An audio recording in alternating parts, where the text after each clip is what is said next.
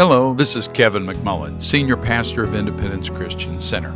Thanks for joining us as we break the bread of life today. Our prayer is that your faith in our Lord Jesus Christ is strengthened by this word. God bless you. We're starting a new series this morning, God's Human Family. God's Human Family. And we are going over the next few weeks to cover a lot of different subjects. I would imagine that some of you may have some theological questions answered in the next few weeks as we're going to take our time with this. We're not just going to rush into it. We're going to look at humanity. We're going to look at our purpose. We're going to look at our composition. We're going to look at our function. We're going to look at all of those things, knowing that God has a purpose for us. Amen? In Psalm 8, beginning in verse 1, in fact, this is the entire Psalm, 1 through 9. O Yahweh, our Lord, how majestic is your name in all the earth. You have set your glory above the heavens. Out of the mouth of babies and infants, you have established strength because of your foes, to still the enemy and the avenger. When I look at your heavens, the work of your fingers, the moon and the stars, which you have set in place. I want you to notice that. The moon and the stars, which you have set in place. That's important. God keeps emphasizing that. If you go through the prophets in particular, you will see that he says, I who spread out the heavens and I who laid the foundation and everything. He is emphasizing that neither El nor Baal nor Chemosh or Marduk or any of those deities is the creator. He and he alone is the creator. What is man that you are mindful of him, and the Son of Man that you care for him? Yet you have made him a little lower than the heavenly beings. This is the ESV. Heavenly beings, and crowned him with glory and honor. You have given him dominion over the works of your hands and have put all things under his feet. Well, that's, wow. All sheep and oxen and beasts of the field, the birds of the heavens and the fish of the sea, and whatever passes along the paths of the sea. O Yahweh, our Lord, how majestic is your name in all the earth. Those aren't just pretty words. That is a statement of cosmogony, cosmology, anthropology, angelology. I mean, there's a lot of ologies in there. Hallelujah. You know, and so starting today, where do you start? Well, let's start at the beginning. In fact, we're going to go back before the beginning. How is that possible? Well, hang on and find out. Genesis chapter 1 and verse 1, again the ESV. In the beginning, God created the heavens and the earth. Now, that is not the beginning of everything. That is the beginning of the physical universe. It is the beginning of the part of history that has to do directly with us. How many humans do we have here today? Is anybody here human? Okay, then this is your stuff, all right? Here in Genesis 1:1, we see Yahweh, and specifically, as we discover later, Yahweh the Word, creating the physical universe to include space, to include time, to include galaxies with their stars and their planets and all of the asteroids and all of the parts of the physical universe.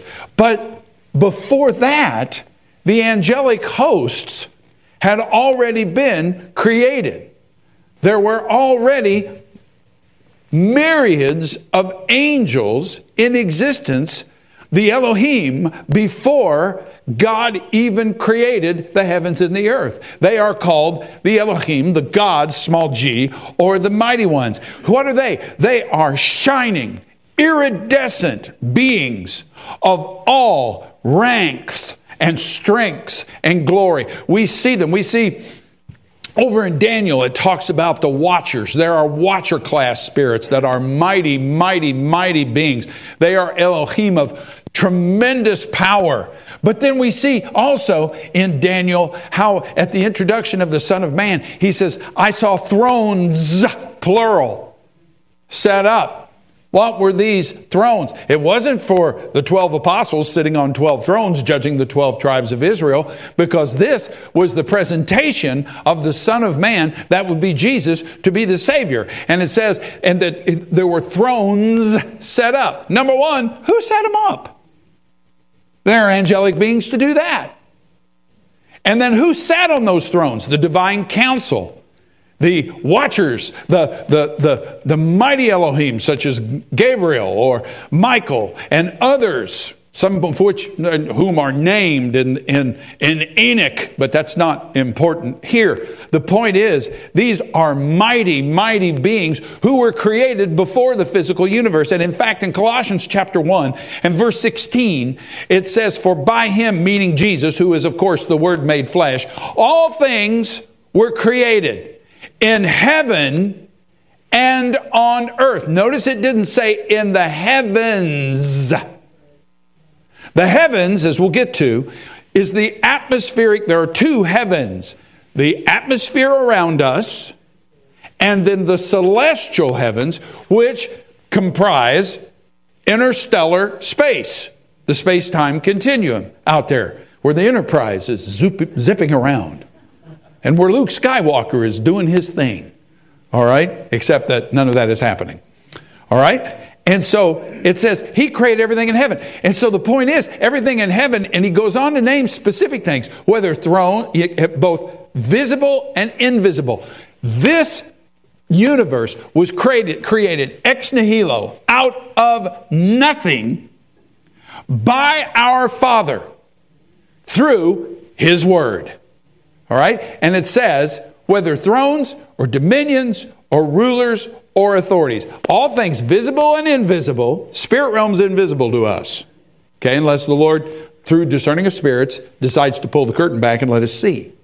Whether thrones or dominions or rulers or authorities. Those are mighty angelic spirits. All things were created through him and for him. So the Word created these magnificent angelic beings who were present when Yahweh God, the Word, created the physical universe. In fact, in Job 38, God is challenging Job, and he says to Job, beginning in verse 4, where were you when I laid the foundation of the earth? God always comes back to that. It's like when he says, I am the God who brought you out of Egypt. He says that how many times to Israel? 4,000 or 5,000? That's probably not that many, but it's a lot. What is he doing? It's like the mama saying to her children, I am your mother. I brought you into this world. Or like the father saying, I am your dad. I brought you into this world and I can take you out. All right? And so he loves to remind us, I am the beginning, I am the author, I am the creator, I am the sustainer of all things. All right? He says, where were you? This is back to Job 38:4. Where were you when I laid the foundation of the earth? Tell me, if you have understanding. Who determined its measurements? Surely you know. Or who stretched out the line upon it? He's using human construction terms so that we would understand. On what were its bases sunk? Or who laid the cornerstone? Listen to verse 7. When the morning stars sang together and the sons of God shouted for joy. The Elohim were present. All of the angelic spirits were there while God created the universe, and they were amazed. They were gobsmacked by what they were not co-creators. They had nothing to do with the creation except to worship, to praise him, and say, man, oh man, is that awesome! You know, the scripture says over in Ephesians that for eternity, God is going to continue to roll out greater and greater and greater demonstrations and manifestations of his love for us. Now, if that doesn't give you a brain cramp, nothing will. C.S. Lewis saw eternity one time. He described it as like a spiral. Every time I think of that, I think of that old TV show. You have to be of a certain age to remember the time tunnel. And whenever they went into the time tunnel, there was this vortex that was just, they would go into this. And that's the way C.S. Lewis saw it. It was a spiral, it was a vortex into which we are going. We as humans are going, as believers, are going deeper and deeper into the heart of God. And even though we keep going deeper for eternity, because He is infinite, we never arrive. Tilt. I'm looking forward to heaven, if for no other reason, to be able to understand some of the things I can't get my head wrapped around here. All right? And he says the morning stars, Lucifer, the light bearer, Hallel ben Shachar, the son of the morning, he's not the only shining being. They're all that way. You see him over in Daniel. I mean, wow, they are radiant. And when he talks about the host of heaven, how they were shining, in the days of Enoch and the days of Noah, these beings walked the earth. They walked the earth in the days of Adam. We'll get to that a little later, not today. And they are radiant. They were witnesses, these angelic spirit, that our Father was creating something new and something wonderful. The heavens and the earth, not the heaven where God lives, but the universe and the atmosphere. The heaven where God lives is the third heaven. Paul makes reference to that in 2 Corinthians chapter 12, verses 2 and 3, referring to what I believe was his experience. It makes sense no other way. I know a man, although he speaks of it in the third person, to be humble. I know a man in Christ who 14 years ago was caught up to what? The third heaven. That's where God lives. The first heaven is the atmosphere around us, where wicked spirits are. The second heaven is the cosmos, which is beyond their reach, and to an extent beyond ours, I suppose. And I know that this man, look at this, whether in the body or out of the body, I don't know, God knows. Verse 3, and I know that this man was caught up to what? Into paradise. Whether in the body or out of the body, I do not know. God knows. He goes on to say where he heard words that it's not lawful for a man to utter. That was into the very presence of God Himself. Now, when I say the physical universe, because when I refer to the creation around us, because that's what God was creating in Genesis, beginning in Genesis 1:1. I want you to think about this. Astronomers tell us and physicists tell us that the earth is anomalous in that it is exactly the right distance from our sun to support life as we know it. Any further away, it would be too cold. Any closer, and it would be too hot.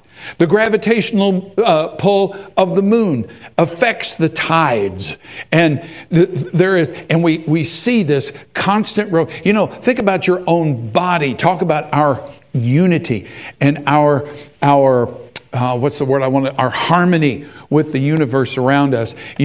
How that God has this constant flow. We have the jet streams. We have the flow of the tides. We have the flow of the air around us. And we have the winds, which are necessary because if we just had no wind at any time, the pollination situation would be dramatically, there would be no breeze to bring up the moisture from the ocean, so that the earth could be watered, etc. Just like in your body, the blood must constantly flow.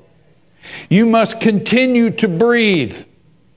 You might stop eating for a little while, but you will not stop eating permanently, or you will stop being permanently. All right? Same with, you can't get by without water as long. It's a flow. And we haven't found a single exoplanet. We found very few exoplanets, in other words, planets outside of our solar system yet. And in fact, we demoted Pluto. You know, no longer a planet, it's now a planetoid. I see t-shirts, I'm looking at, I miss Pluto. You know, I saw one when we were down in Branson. We haven't found any other Class M planets. Those of you who are Star Trek fans know exactly what I mean by that. In other words, a planet like Earth. All right? And I know there's the narrative of the Big Bang or whatever the latest physical thing is about how it took billions of years and slow evolutionary development by some mysterious mechanism that cannot be proven or observed, yet we will believe in it and face you religious people down. All right? I don't know if you're aware of this, but in the last 40 or 50 years, paleontologists have unearthed dinosaur bones that are so fresh, they still had blood in them. Yeah, it's been published in the Smithsonian Magazine, among other things. And they've even found in China, there's a dig there where they found skin and feathers. I know some of you didn't know that dinosaurs had feathers, but some of them did. All right. And viable or near viable DNA within it. You know, the problem is, and that's been in both sides of the world. It hadn't just been over in China. They've had some of that here. They've had that other place. And they tested and they say, this can't be over 16,000 years old. But that flies in the face of the radiocarbon. You know, it's got, you know, how many millions of years has it been since the, you know, whatever scene period.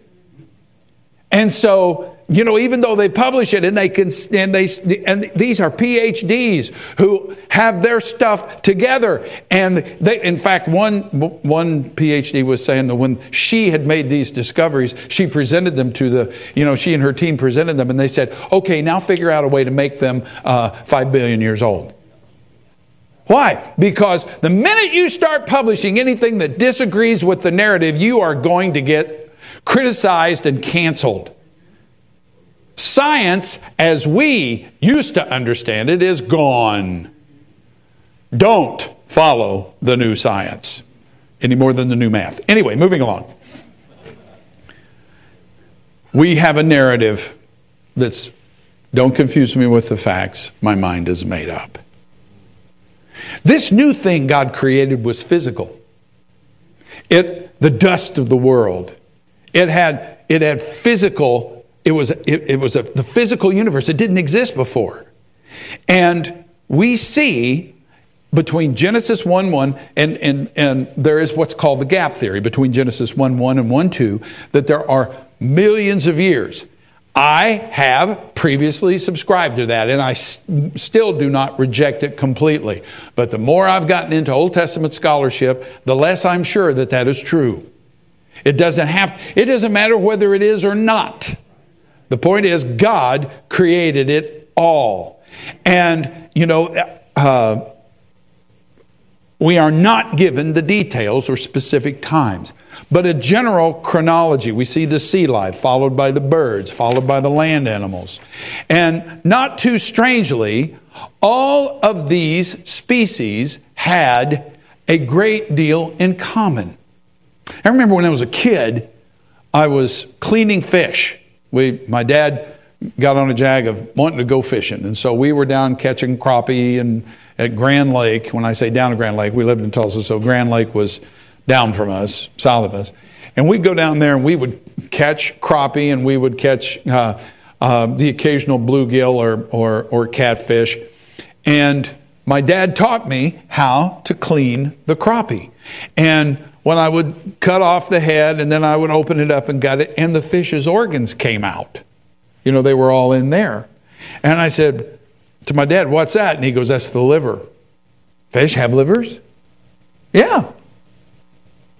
How many of you have a liver? Do cows have livers? Do sheep have livers? How about wolves and otters and seals and whales? Do they have livers? Isn't it interesting that we have a great deal in common with the creation? They, you know, some of them are aquatic, understand, they breathe through gills. Others have lungs and are land animals and breathe. with lungs. And we see all of these created. And interestingly, while some of our species reproduce asexually, most of them, particularly of the higher forms, reproduce sexually. It takes a male and it takes a female. Obviously, the animal kingdom hasn't kept up with stuff. All right? And whether it's dolphins or it's whales or it's cattle or it's apes or, canines or felines, it takes a double X and an XY to create a new one. All right? Now, and the humans, not just the humans, but the females carry the young or lay the eggs. Last to the party was humanity. We, and when I say we, I'm talking about corporate we, obviously, because in Adam we'll get into that later, not today. All of us were in Adam. Every last one of us. All of the races were in Adam. Every racial difference that you see today is as a result of selective breeding. It's not as a result of, I know people say, well, God created the races at the Tower of Babel. There's absolutely no proof that that's true. We know he confused their languages. But selective breeding, people being attracted to people who are like them, has produced. How many of you are aware of the fact, how many kinds of dogs do we see today? Oh my goodness.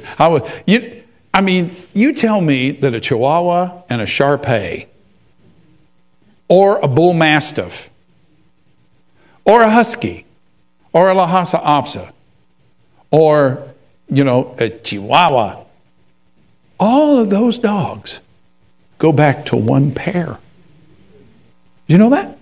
They can genetically prove that. In fact, for that matter, they can prove that every man, talking about human males, go back to one male, and every female goes back to one female. Oh, don't confuse me with the facts. My mind is made up. And all of those dogs, all of those different kinds of dogs, go back to one pair. Well, how do you account for the Shar-Pei or the Bull Mastiff or the English Bulldog versus the Chihuahua or the teacup Yorkie? They're both dogs. How on earth did this happen? Selective breeding, where different gene types were brought to the front. In humanity, all of the races, all of the genetics were in Adam. I'm getting ahead of myself. But is it interesting yet? All right. And so, God, in chapter 2 of Genesis, verse 7, it says, "And Yahweh, God, formed the man of dust from the ground." Wow. "And breathed into his nostrils the breath of life." That becomes significant later on. We'll come back to that. "And the man became a living," the ESV says creature, but the Hebrew says soul. He became a living soul. He formed him of the what? Dust of the ground. Adam's body was made of the very stuff of this creation.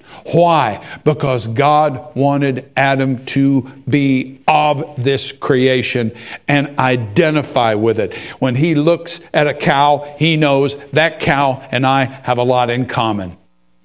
When I pet the dog, that dog and I have a lot in common. Not everything, I understand.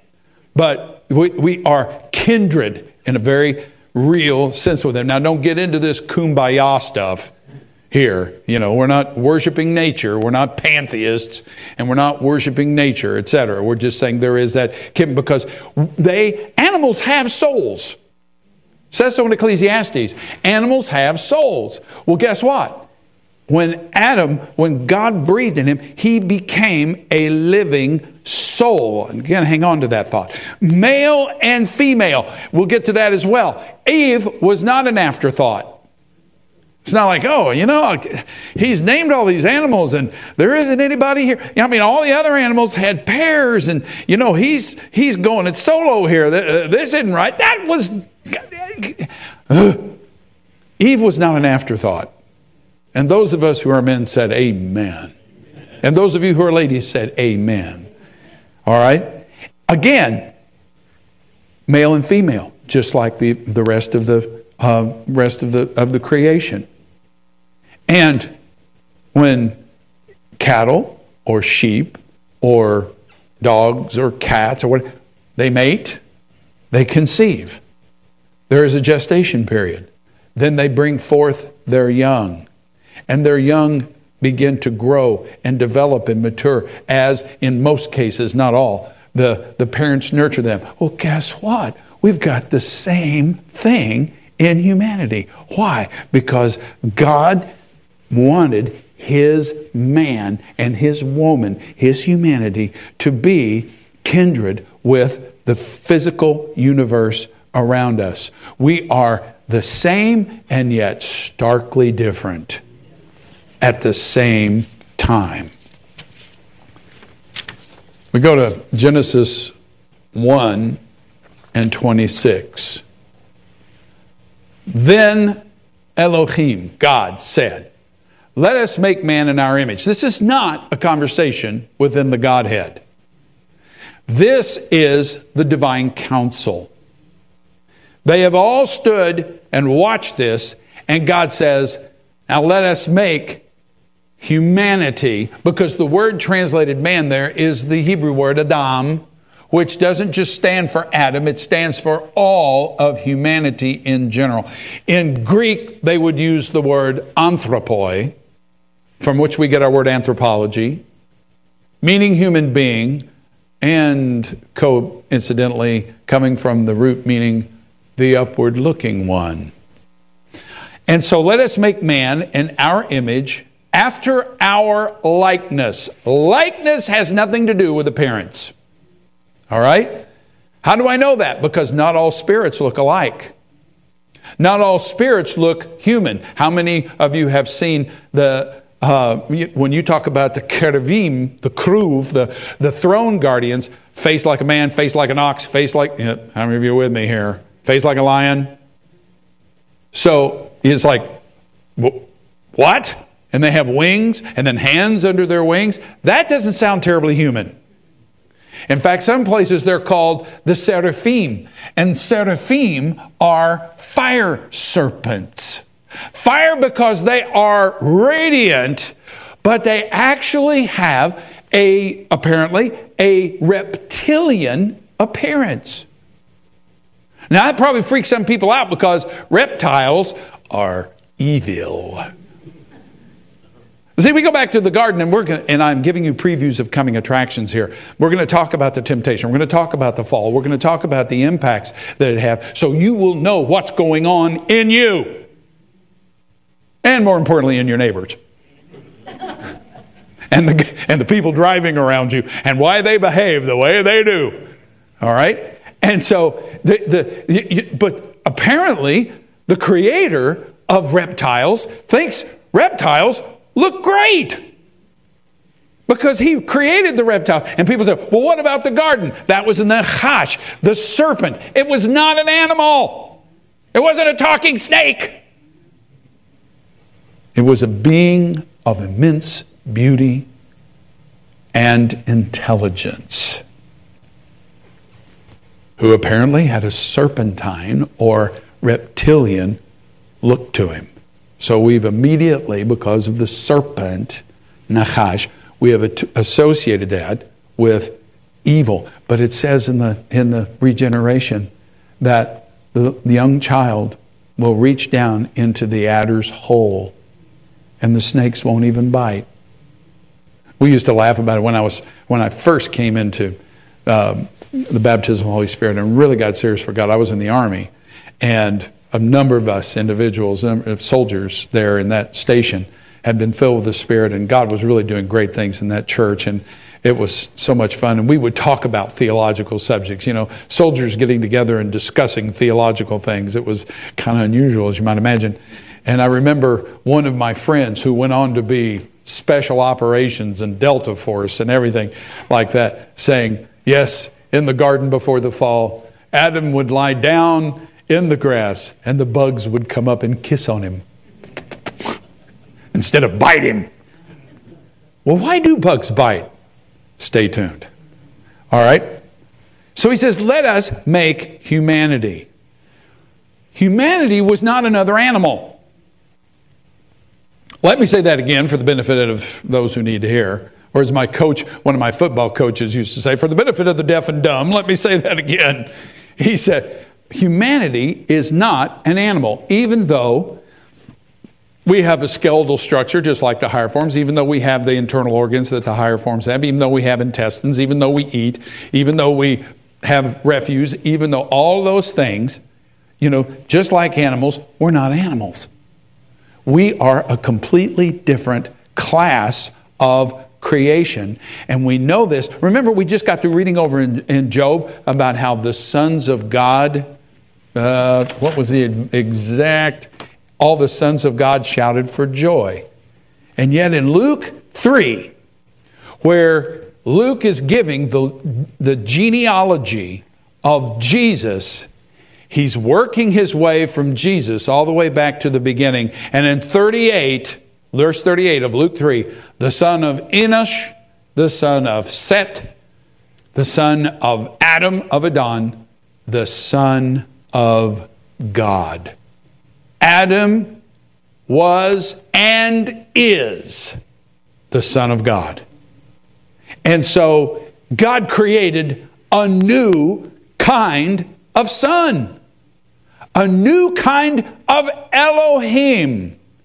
And he was supposed to be the God, small g, of this world, giving dominion. Humans are every bit as much sons of God as the angels. Are you hearing me? We're just a very different sort of a very different type from a very different environment. And when God breathed on Adam, it says he became a living soul. Why did the Old Testament say nephesh? Why did it say soul? Because it was an identification of how this creation, dare I call him the crown of God's creation, was one with that creation. But at the same time, he wasn't just a soul. He also was spirit. That's what makes us sentient.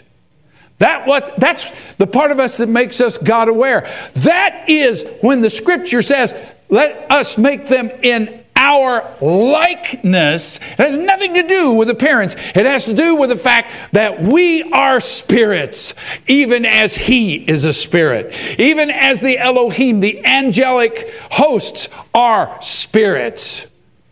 So we are one with this world, and yet one, in theory, with the spirit realm. We are people. I've heard people say that we are people of three worlds: the mental world, the flesh, the physical world. The soulish, I don't count as its own world.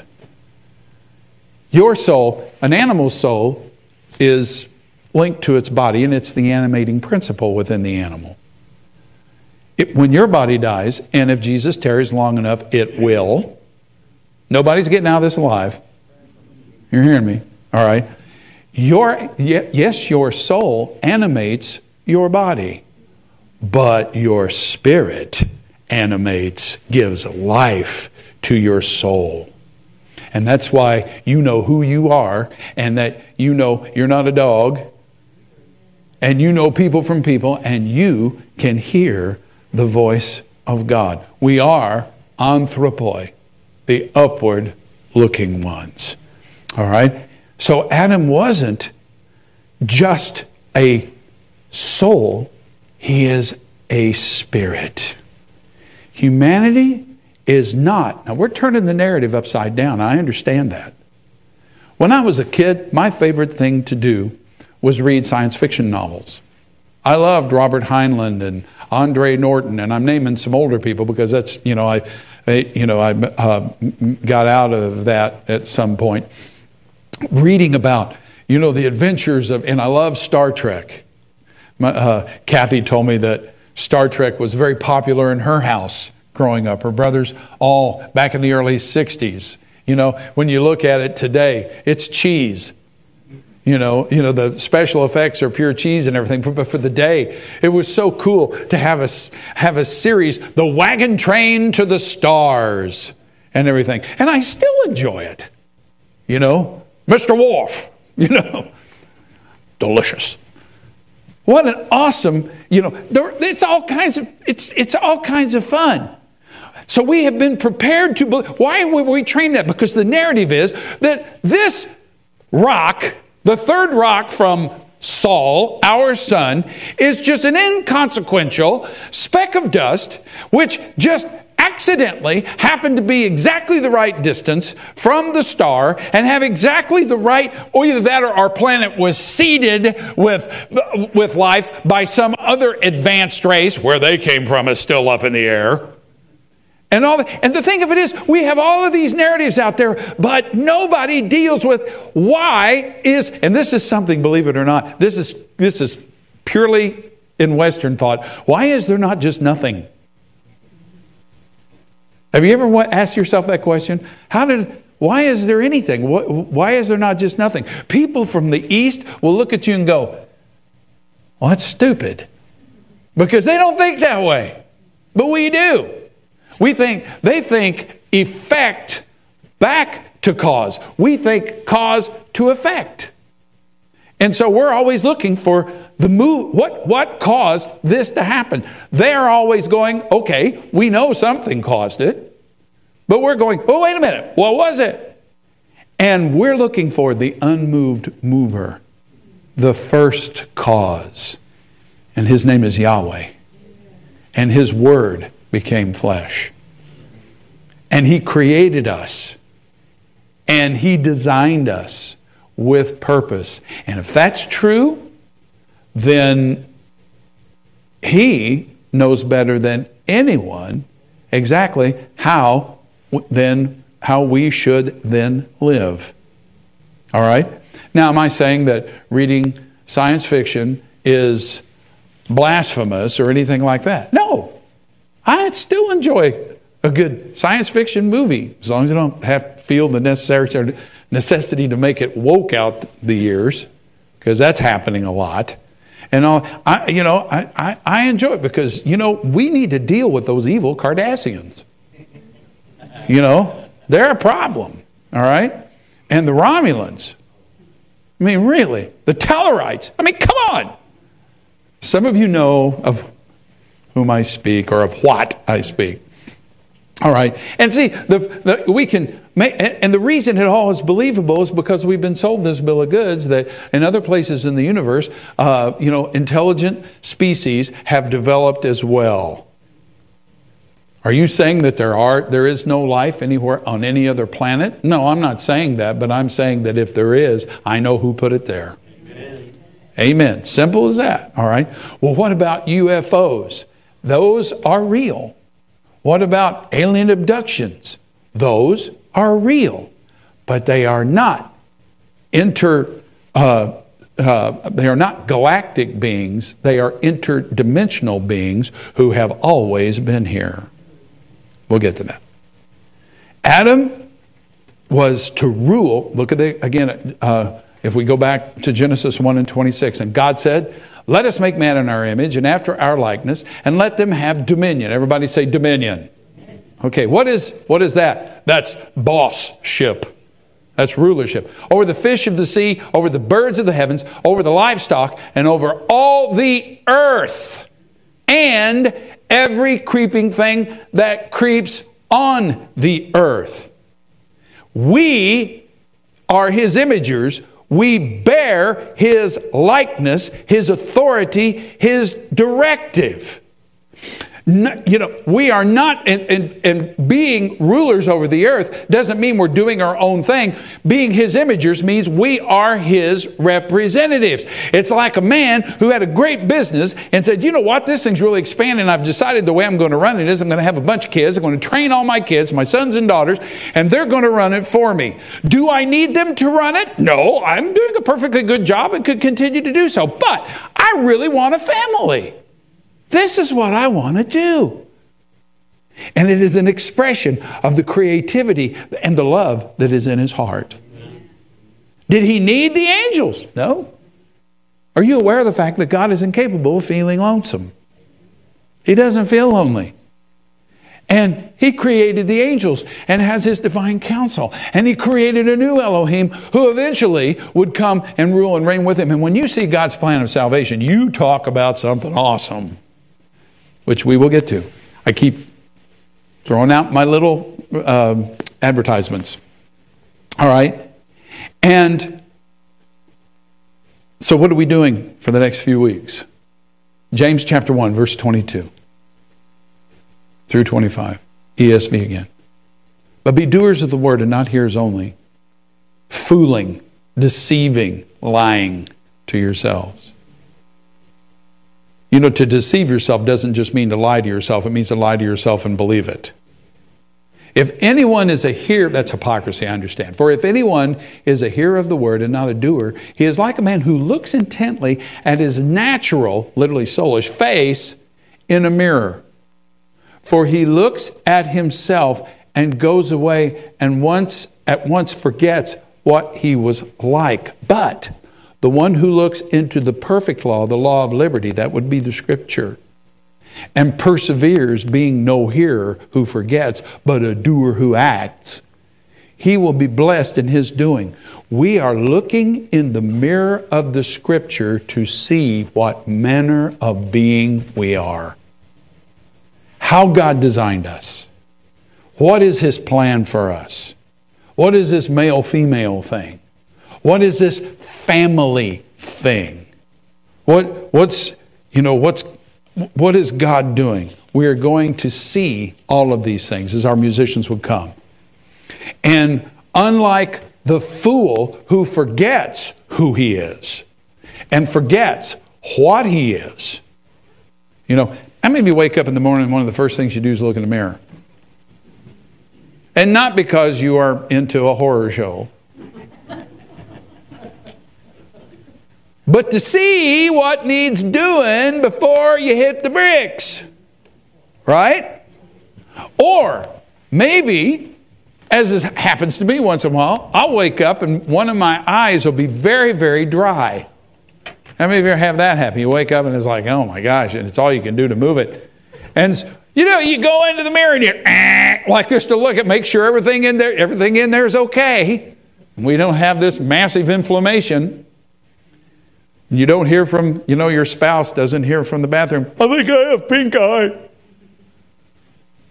Amen. Has anybody ever, I wonder what that was.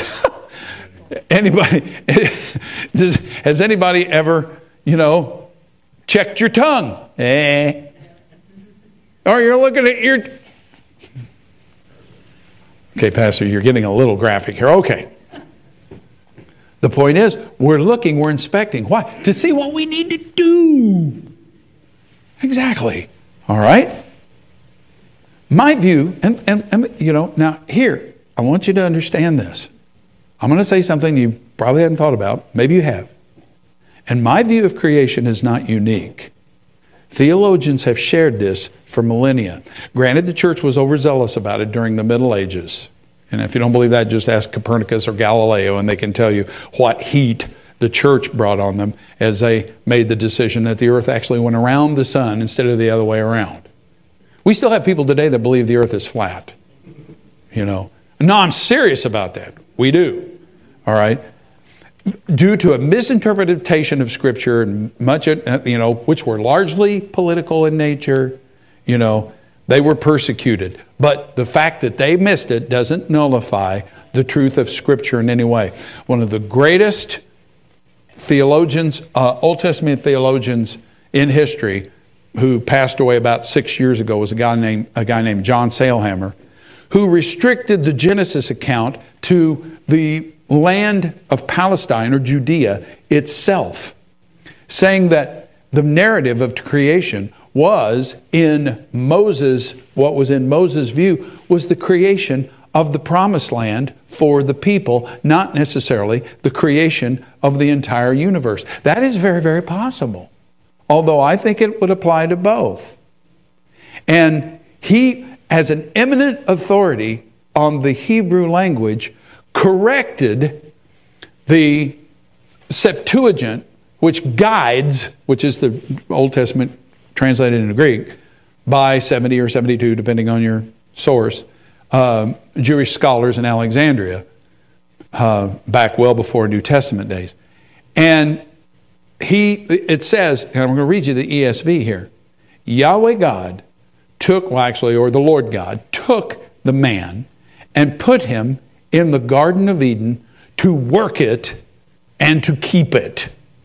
To work it and to keep it. That made Adam a glorified gardener. Sure did. You know, now I realize where it says keep it, it's the Septuagint uses the word phylake, which means to guard or to superintend. And so that's helpful. But Sailhammer said this, Yahweh Elohim took the man and rested. Another rendering of that word would be settled him in the Garden of Eden to worship and obey. That rendering obeys all of the rules of Hebrew grammar. Cultivate and keep does not. Rested and settled him there. To worship, that's relationship. And obey, do in the administration of this world what he planned. I want you to think about this. Not only was Adam not an afterthought, Adam was the first thought.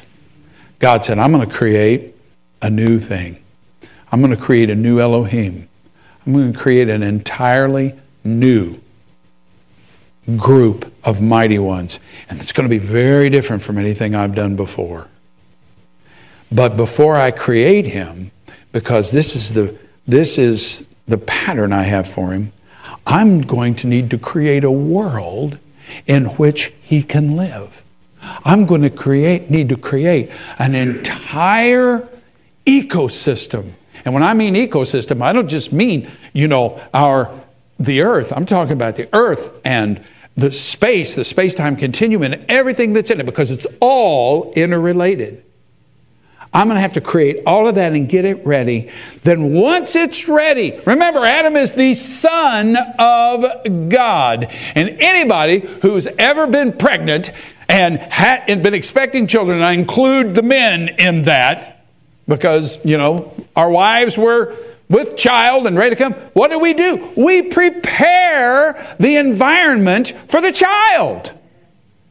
And so we're not just an accident. This universe was created for us.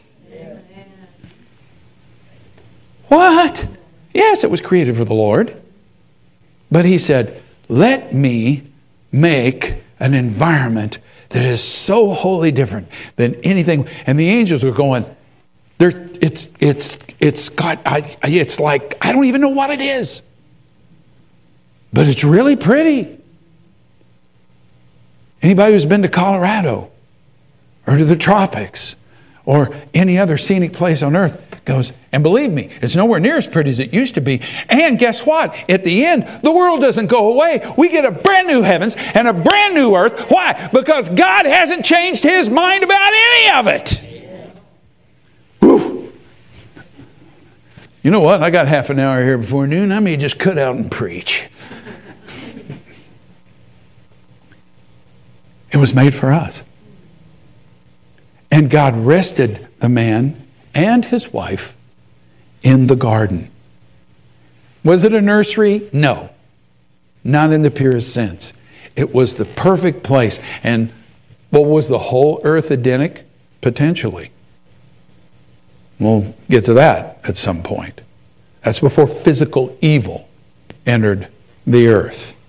Humanity had a destiny, and that was to walk this earth as His agents and representatives. And with a word, all Adam had to do when he looks down, and the elephants had gotten someplace that they shouldn't be, he could say, "Hey, you boys, out of there. You know better than that. Move it." And they'd move. Yeah, because we didn't have, things weren't eating things, and that's something that's something that became. I mean, I've just got 1,000 ways I could go, and I'm gonna. All right. Humanity has a destiny that the enemy and evil itself has tried to subvert, and God has said, I will have my way. And because He looked at humanity, the crown of His physical creation, and He was so intent on redeeming us that He became one of us. He didn't become an angel. It says over in Hebrews, God has not given help to angels, but to men and to women. He became a human being. He became one of us. Just like Adam was to identify with the creation, God has now identified with His creation completely. There is a man in heaven sitting at the right hand of God. Fully man, while yet being fully God. So I can't get my head wrapped around that. Just give up trying. But God can do anything He wants, and He is not limited to what we can understand. Thank you, Jesus. And now, guess who the second man, the last Adam, is the crown of His creation. And we walk with Him. Let's all stand. Those of you watching by internet, thank you for joining us. I hope this blessed you. I hope you got something out of it. We're going to get to redemption, because you have to understand that to know what God did in humanity and why so many things that we see today are perversions and corruptions of that and are destined to bring all kinds of suffering, and already are. But the one thing I want to leave you with more than anything else is that you must be born again. God has a new humanity, a new man. If you want to call it a humanity update, humanity reboot, humanity 2.0, if you wish, fine. But the way that happens is you must be born again. And to be born again, that's what Jesus said. You must. It's an obligation. You have to. No new birth, no new life. No new birth, no heaven. And the way you do that is to cry out to the Father and say, I believe that Jesus is your Son. I believe you have raised Him from the dead. I repent of my life. I repent of my sin. And Father, I ask you to send Jesus. Lord Jesus, come into my heart. Be my Lord. Be my Savior. The Scripture says you will be born again to a living, breathing hope. Hallelujah. Eternal life. Thank you, Father.